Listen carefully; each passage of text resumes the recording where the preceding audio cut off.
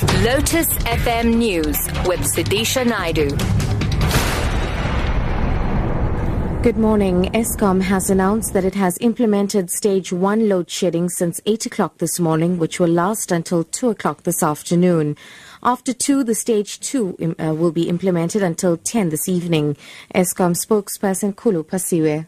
The reason for this is that some of our generating units are experiencing technical faults, and some of the generating units that we're expecting to come online today have not been synchronized yet, which is why we are beginning a day from a relatively weak base, and that's why we have to implement load shedding.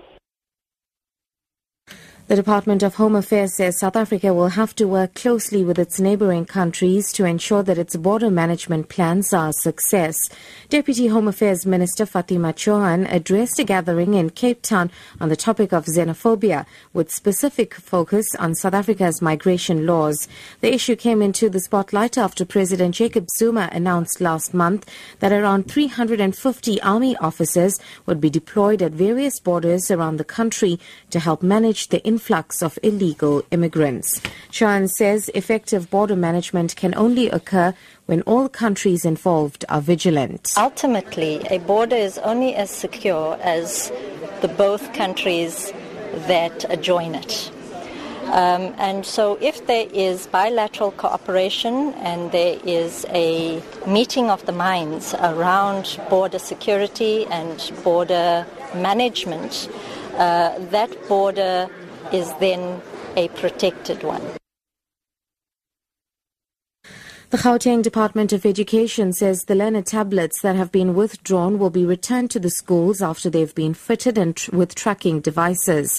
Last week, the department announced the withdrawing of the tablets because of an increase in burglaries at schools. However, MEC Panyaza Lesufi says this does not affect the gadgets that were handed out to learners because they are already traceable. Lesufi says they are only withdrawing a set of school-based tablets because they were not fitted with tracking devices. And that's where we're having a problem, because those were bought by Department of Finance and they didn't install a tracking device. So we are recording them to install a tracking device, and then we're taking them back to schools after the June holidays. This does not affect the paperless classroom. The 7 schools that are on paperless, they are continuing without any hindrance, and the program is working very well. And finally, the human rights group Amnesty International says Qatar must do more to improve conditions of migrant workers as it prepares to host the 2022 World Cup.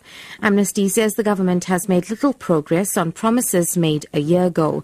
The BBC's Mark Lobel reports. Last year, the government said it would change the system under which workers have to seek permission from their employers to leave the country or change jobs. Today, Amnesty, which has been in regular contact with the Qatari government and workers, says little progress has been made. But Qatar's Labour Minister, Dr. Abdullah Al-Khulaifi, insists the Gulf state is using its hosting of the World Cup as a catalyst for change. Dr. Abdullah says he's 90% sure changes in employment law will be made by the end of this year. Top story, Eskom has announced that it has implemented stage 1 load shedding since 8 o'clock this morning, which will last until 2 o'clock this afternoon. For Lotus FM News, I'm SUDISHA Naidu.